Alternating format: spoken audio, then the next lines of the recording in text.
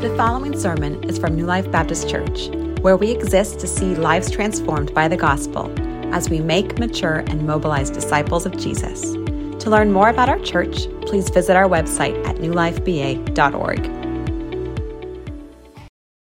Well, we live in a world with many scientific and historical mysteries and phenomena, don't we? And I brought this up maybe a few months ago, but we live in a world with mysteries such as what is dark matter? And some of you might not even know what that is, so Google that later on. But what is it? No, I guess nobody knows what it is, but what is that? Or what happens inside a black hole? Or how many stars are there in the universe? And for me, maybe y'all can explain it to me, but it just astounds me to think how the earth so precisely both orbits around the sun and spins on its axis in such a synchronous way.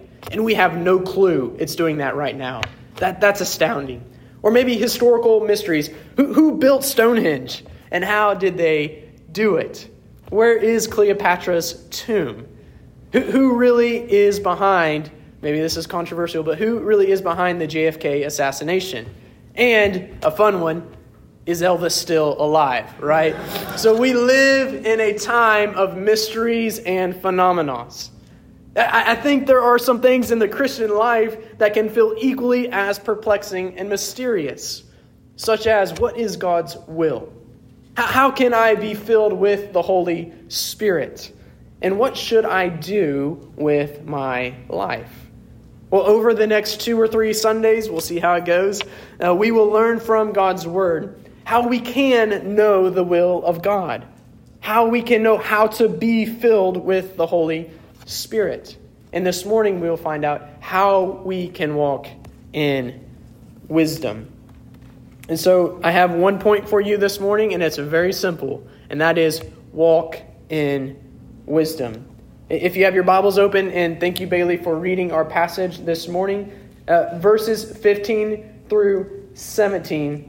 Verses 15 through 16 is where we'll be at this morning. So look at these 2 verses with me. The Apostle Paul writes, "Look carefully then how you walk." And so notice that word then, right? Paul is referencing what we talked about last week, that because we are children of light, because we are to walk in the light, and because we are to call others into the light, therefore, in light of this profound truth, Paul says, look carefully then how you walk. Paul, he is calling us to live attuned and in step with the spiritual realities that are ours in Christ. Not to live our days detached from our identity in Christ, but to live in accordance with who we are in Jesus Christ. And when we do so, when we remember and live according to our gospel identity, that we are now alive in Christ, that we are now sons and daughters of the living and reigning and one true God, that we are children of the light. When we live in light of these realities, it should lead us then, Paul says, to a premeditated and a purposeful kind of intentional living, rather than just living reactionary and a passive approach to life. Look then carefully how you walk. Think circumspect about your life. Take inventory of what you are doing in life. And he continues to say, not as unwise, but as wise. John Calvin, he begins his famous work of the Institutes by saying this: wisdom, insofar as it ought to be deemed true and solid wisdom, so in other words, real wisdom, godly wisdom, it consists almost entirely of 2 parts: the knowledge of God and the knowledge of ourselves. Wisdom, it consists in 2 parts: knowledge of God and therefore knowledge of ourselves. And so question, church, where do we grow in our knowledge of God? Not a rhetorical. Where do we go to grow in our knowledge of God? I'll give you a prop. There we go. Amen. The Bible. That's an easy one, right? The Bible. And then where do we go to gain the truest understanding of ourselves. Well, it's not found in a psychology textbook. The truest form of understanding ourselves, it is found in God's Word. In God's Word, we find a concentrated dose of wisdom, yes, in the book of Proverbs.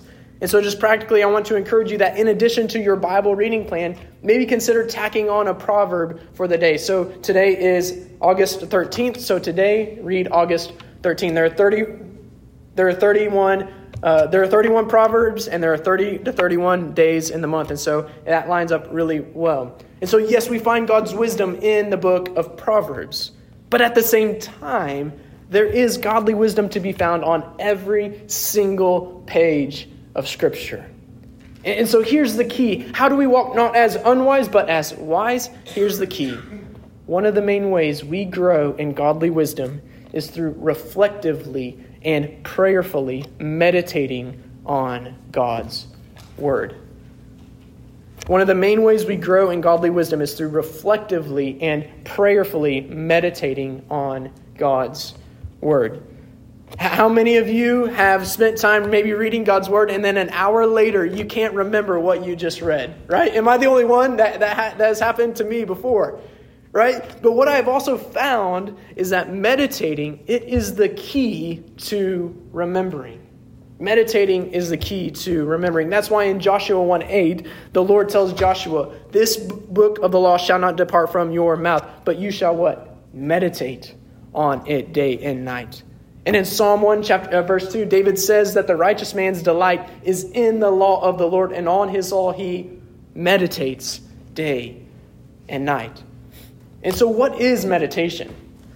Well, what I'm referring to and what the Bible teaches, it isn't some practice of sitting down, crossing your legs, closing your eyes, breathing deep, doing something really weird with your hands, and trying to go to your happy place. This may be a worldly view of meditation, but this is not the biblical view of meditation. Christian meditation, it's not an emptying of yourself of the things of life. Christian meditation, rather, it involves filling yourself more with God and His truth.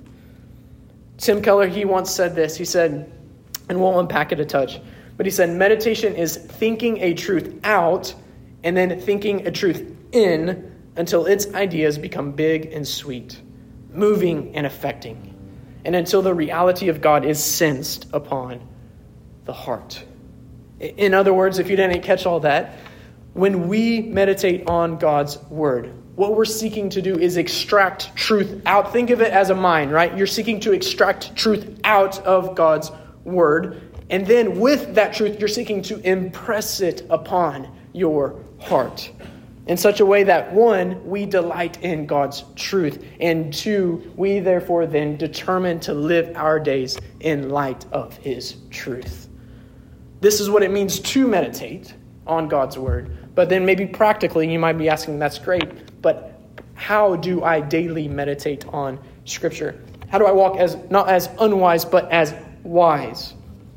Well, I think 4 helpful ways to meditate on God's Word. First, prepare your heart. And as any good preacher, they all start with P's to remind yourself. But first, prepare your heart. A busied and a hurried heart cannot meditate well on God's Word. So I encourage you, before you spend time reading, just take a minute and still yourself before the Lord. Psalm 46:10, be still and know that I am God. Listen, we come to this book not as a chapter book and a novel. We come to this book expecting to hear from God. And so before then, prepare your heart.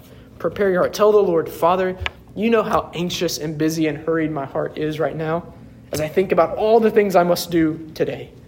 But I pray, Father, calm my busied heart and help me to enter into your presence with a waiting spirit, ready to hear from you. And before I read, go into my Bible time, I try to always pray Psalm 119:18. Open my eyes that I may behold wondrous things out of your law. Prepare your heart before you enter into meditating. And then secondly, pause and ponder as you read. Pause and ponder. If there is maybe a certain verse that pops out to you that intrigues you while you're reading, then listen, this is probably the Holy Spirit's work within you. And so then read that verse again slowly. Maybe take it one word at a time as you reread it. You know, when you go to a steakhouse, Emily and I, we had a gift card, and so we went to Mahogany's for our anniversary. And trust me, the gift card did not cover the expense, but which was a shock to myself. But when you go to a fine steakhouse, what do? Do you eat the food as quickly as you can? No, you don't eat the steak as fast as you enjoy it. You eat it slowly. And that's what it means to meditate on God's word. Read it slowly. Enjoy the truth of God's word. Maybe if you don't quite understand, read again. Ask the Spirit of God to open your eyes. Ask questions like, what is the truth this passage reveals about God? About the human condition? About Christ? About the gospel? About God's work of redemption? How do I see God at work in this passage? So we are to prepare our hearts. We're to pause and ponder upon the text. But then thirdly, church, we are to press the truth into our heart. And this is the reflective stage. Ask yourself, is what this passage is referring to, the truths that it is pointing to, is this true in my life? What are the ways my heart and my life is out of step, out of sync with this truth?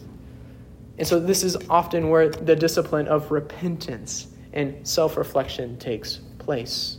To live a flourishing Christian life means that you are daily walking in repentance and faith.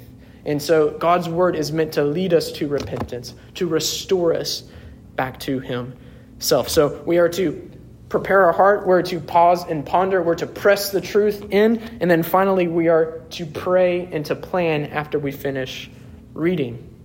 Pray that God would make this truth a reality in your life. And then I think this is the key. Not only pray that God would make this a reality in your life, but plan how you will carry this truth with you throughout your day.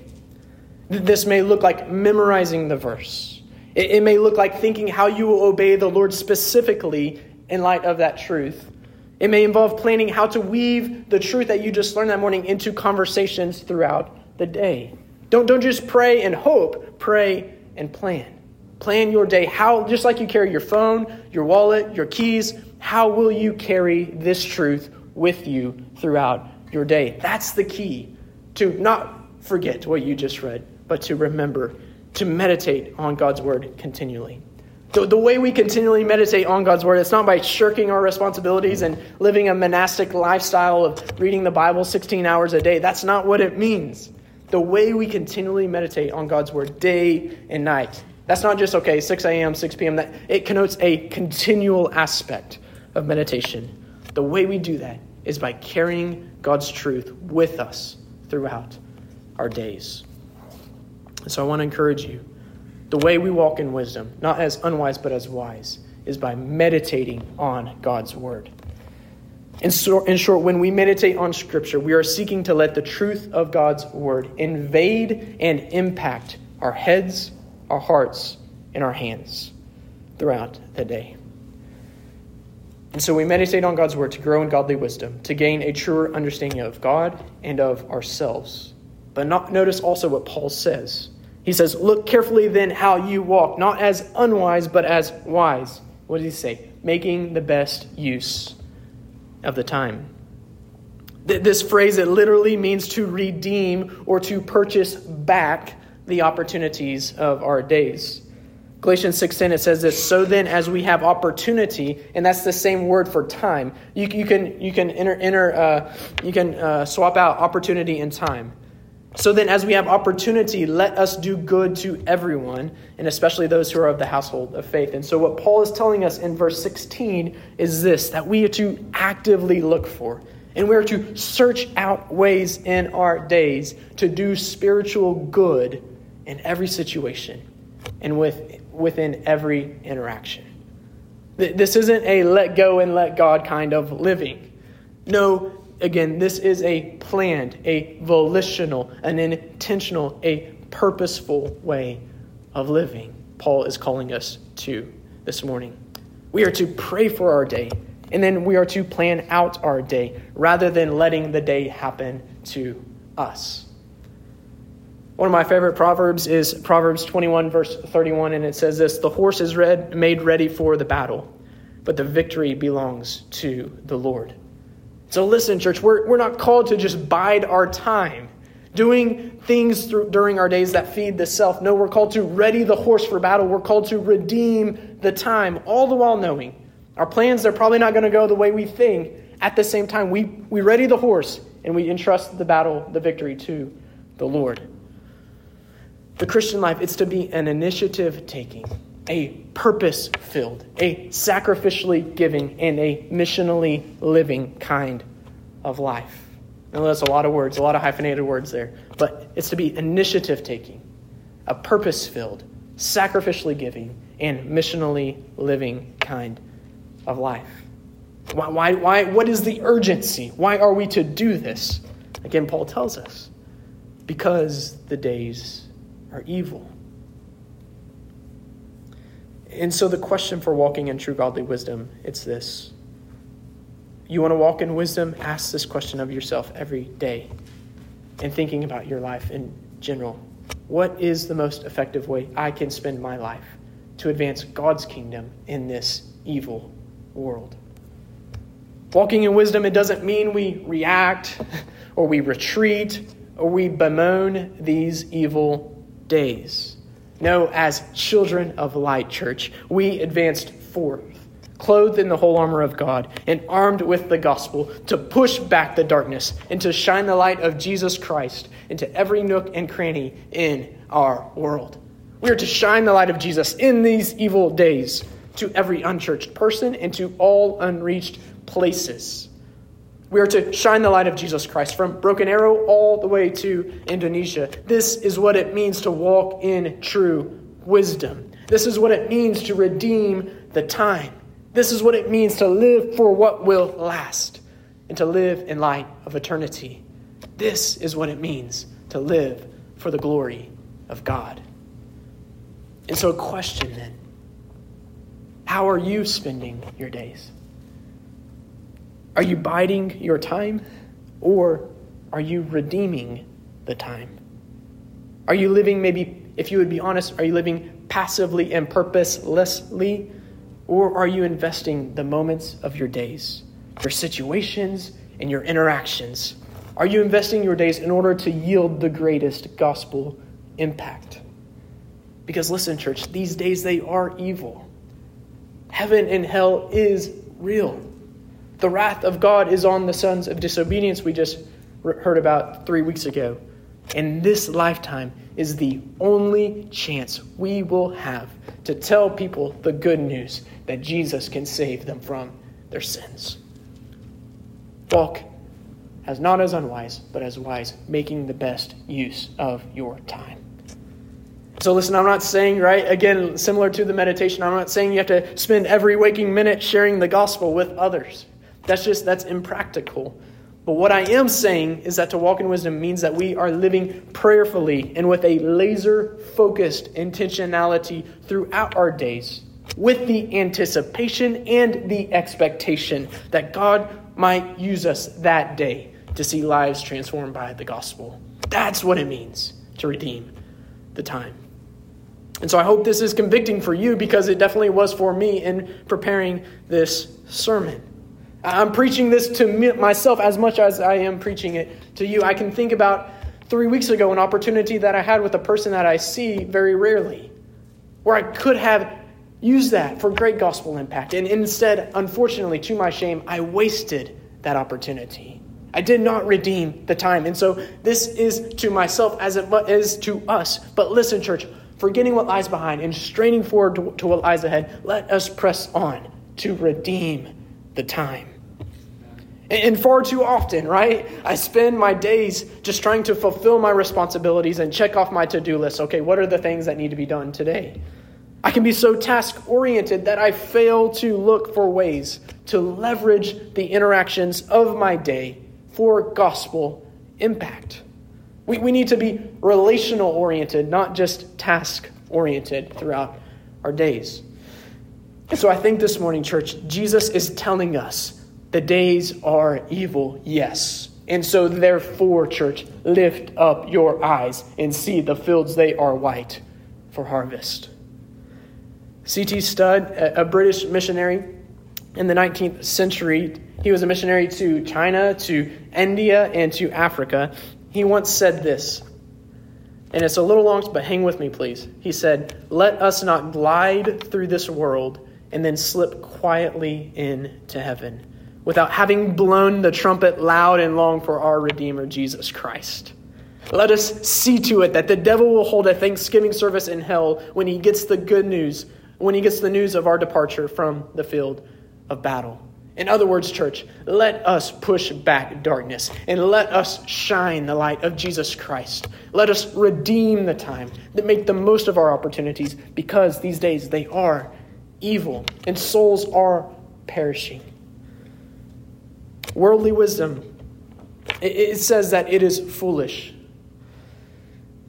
to move your 2 young children and to live halfway around the world, away from family and friends, to share the gospel and to see churches planted. But while the world may deem this as foolish, listen, church, Jesus, he sees this as beautiful and as the truly wise way to live. As Romans 10 says, how beautiful are the feet of those who bring good news. We're not living according to worldly wisdom. We're living according to godly wisdom, according to the economy of God. And so we don't normally show videos in our services because I think sometimes they are more of a distraction than a benefit from what the Holy Spirit is doing during a sermon. But I thought this sermon excerpt from John Piper, it's about 7 minutes, so it's a little longer. It's a little long, but I shortened my sermon because of this. But it's about 7 minutes, but I think and I hope and I pray that it presses home the point of what it means to truly walk in wisdom. And so we'll go ahead and watch it if we have it ready. You don't have to know a lot of things in order to make a huge difference for the Lord in the world. But you do need to know a few things that are great and be willing to live for them and die for them. People that make a difference in the world are not people who have mastered a lot of things. They are people who have been mastered by a very few things that are very, very great. If you want your life to count, you don't have to have a high IQ and you don't have to have a high EQ. You don't have to be smart. You don't have to have good looks. You don't have to be from a good family or from a good school. You just have to know a few basic, simple, glorious, majestic, obvious, unchanging, eternal things and be gripped by them and be willing to lay down your life for them, which is why anybody in this crowd can make a worldwide difference, because it isn't you. It's what you're gripped with. But one of the really sad things about this moment right now is that there are hundreds of you in this crowd who do not want your life to make a difference. All you want is to be liked. Maybe finish school, get a good job, find a husband or a wife, a nice house, a nice car, long weekends, good vacations, grow old healthy, have a fun retirement, die easy, no hell. And that's all you want. You don't give a rip whether your life counts on this earth for eternity. And that's a tragedy in the making. That is a tragedy in the making. About 3 weeks ago, we got news at our church that Ruby Eliason and Laura Edwards were killed in Cameroon. Ruby Eliason, over 80, single all her life, a nurse, poured her life out for one thing: to make Jesus Christ known among the sick and the poor in the hardest and most unreached places. Laura Edwards, a medical doctor in the Twin Cities, and then in retirement, partnering up with Ruby, also pushing 80, and going from village to village in Cameroon. And the brakes give way. Over a cliff they go, and they're dead instantly. And I asked my people, is this a tragedy?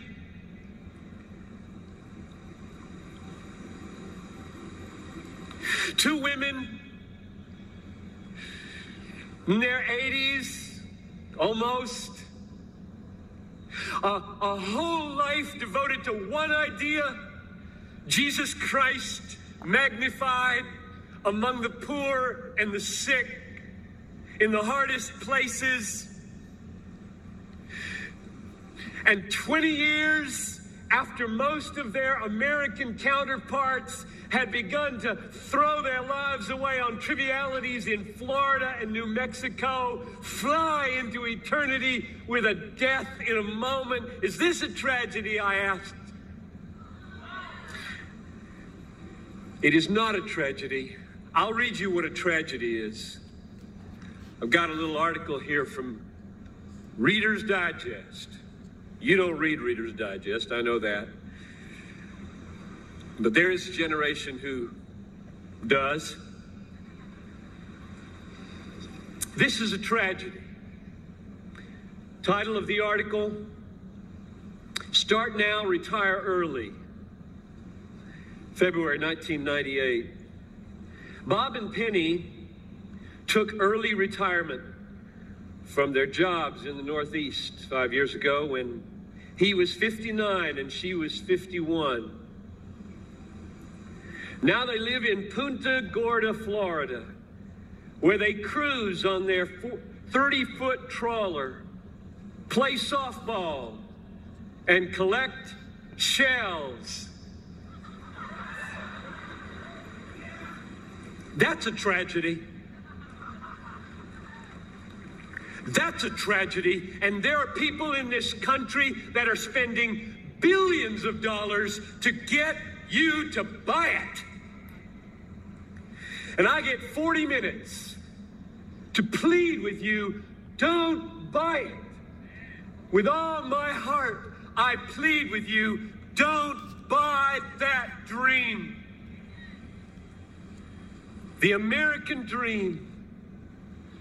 A nice house, a nice car, a nice job, a nice family, a nice retirement, collecting shells. As the last chapter, before you stand before the creator of the universe to give an account with what you did. Here it is, Lord, my shell collection. Look, Lord, my shell collection. And I've got a good swing. And look at my boat. God, look at my boat, God. Well, not for Ruby and not for Laura. Don't waste your life. And so, church, I want to encourage you. Don't waste your life. on the chaff of this world that will be burned up in the end anyway. Instead, live for eternity. A few more days, church, and our journey is done. Approach every day purposefully and with a lasered focus, gospel intentionality to do spiritual good. And as the Lord gives opportunity to share the good news that Jesus saves with others around you. And so if you find yourself in the retirement season or soon to be, I'm not picking on you with that video, but I just want to remind you, don't bide your time away. Redeem your time and actively serve Christ with the extra margin of time you may find yourself with now. If you have a beat to your heart and breath to your lungs, you have a purpose in your life, and that is to live for the glory of God, not for our own sakes. And if you find yourself in your 20s and your 30s, your 40s, remember, life, it is a vapor. And soon your 20s will become your 30s will become your 40s will become your 50s, and so on. And so today, determine to set the trajectory of your life, to live with gospel intentionality. Plan out your years and your seasons. Again, seldom will life go according to your plans, but we are still called to ready the horse for battle, knowing that the Lord, He's the one who gives victory. He is the one who controls it all. And so no matter what season of life you find yourself in, may we together as a church join in with what Moses prayed in Psalm chapter 90, verse 12, where he said, "So teach us to number our days, that we may gain a heart of wisdom." Church, our life, it's a vapor. It's here one day, it's gone the next. And so in light of our passage, and in light of eternity, I urge you, don't waste your life. But rather, look carefully then how you walk, not as unwise, but as wise, making the best use of your time, redeeming your opportunities for the greatest gospel impact, because the days are evil. So in conclusion and in summation, church, the way we walk in wisdom is by first living meditatively on God's word. We prepare our hearts. We pause and we ponder. We press the truth into our hearts, and then we pray and we plan how we will carry that truth with us throughout our days. Secondly, we are to live missionally for God's kingdom. Right? And so just one very practical way this week that you can redeem the time is if your schedule permits, if you have availability this Wednesday at 3:30 to 3:45, get here around 3:30 to 3:45, we have an opportunity to meet the parents and the students of Arrowhead Elementary School, to invite them to church, to pray with them, and if the Lord gives opportunity, to share the gospel with them. This is what it means to use the ordinary moments of your days and to redeem them for gospel impact. I invite you, if you're able, to join us this Wednesday.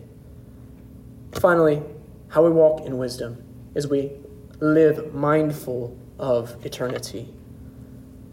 Walking in wisdom means beginning your days with the end in mind, and therefore approaching your days with great purpose, planning, rather than biding your time, knowing we only have a short window on this earth to prepare ourselves for eternity. Only one life, 'twill soon be past. Only what's done for Christ will last. Let's pray. Thank you for listening to today's sermon. If you have any questions or if we can serve you in any way, please connect with us at newlifeba.org.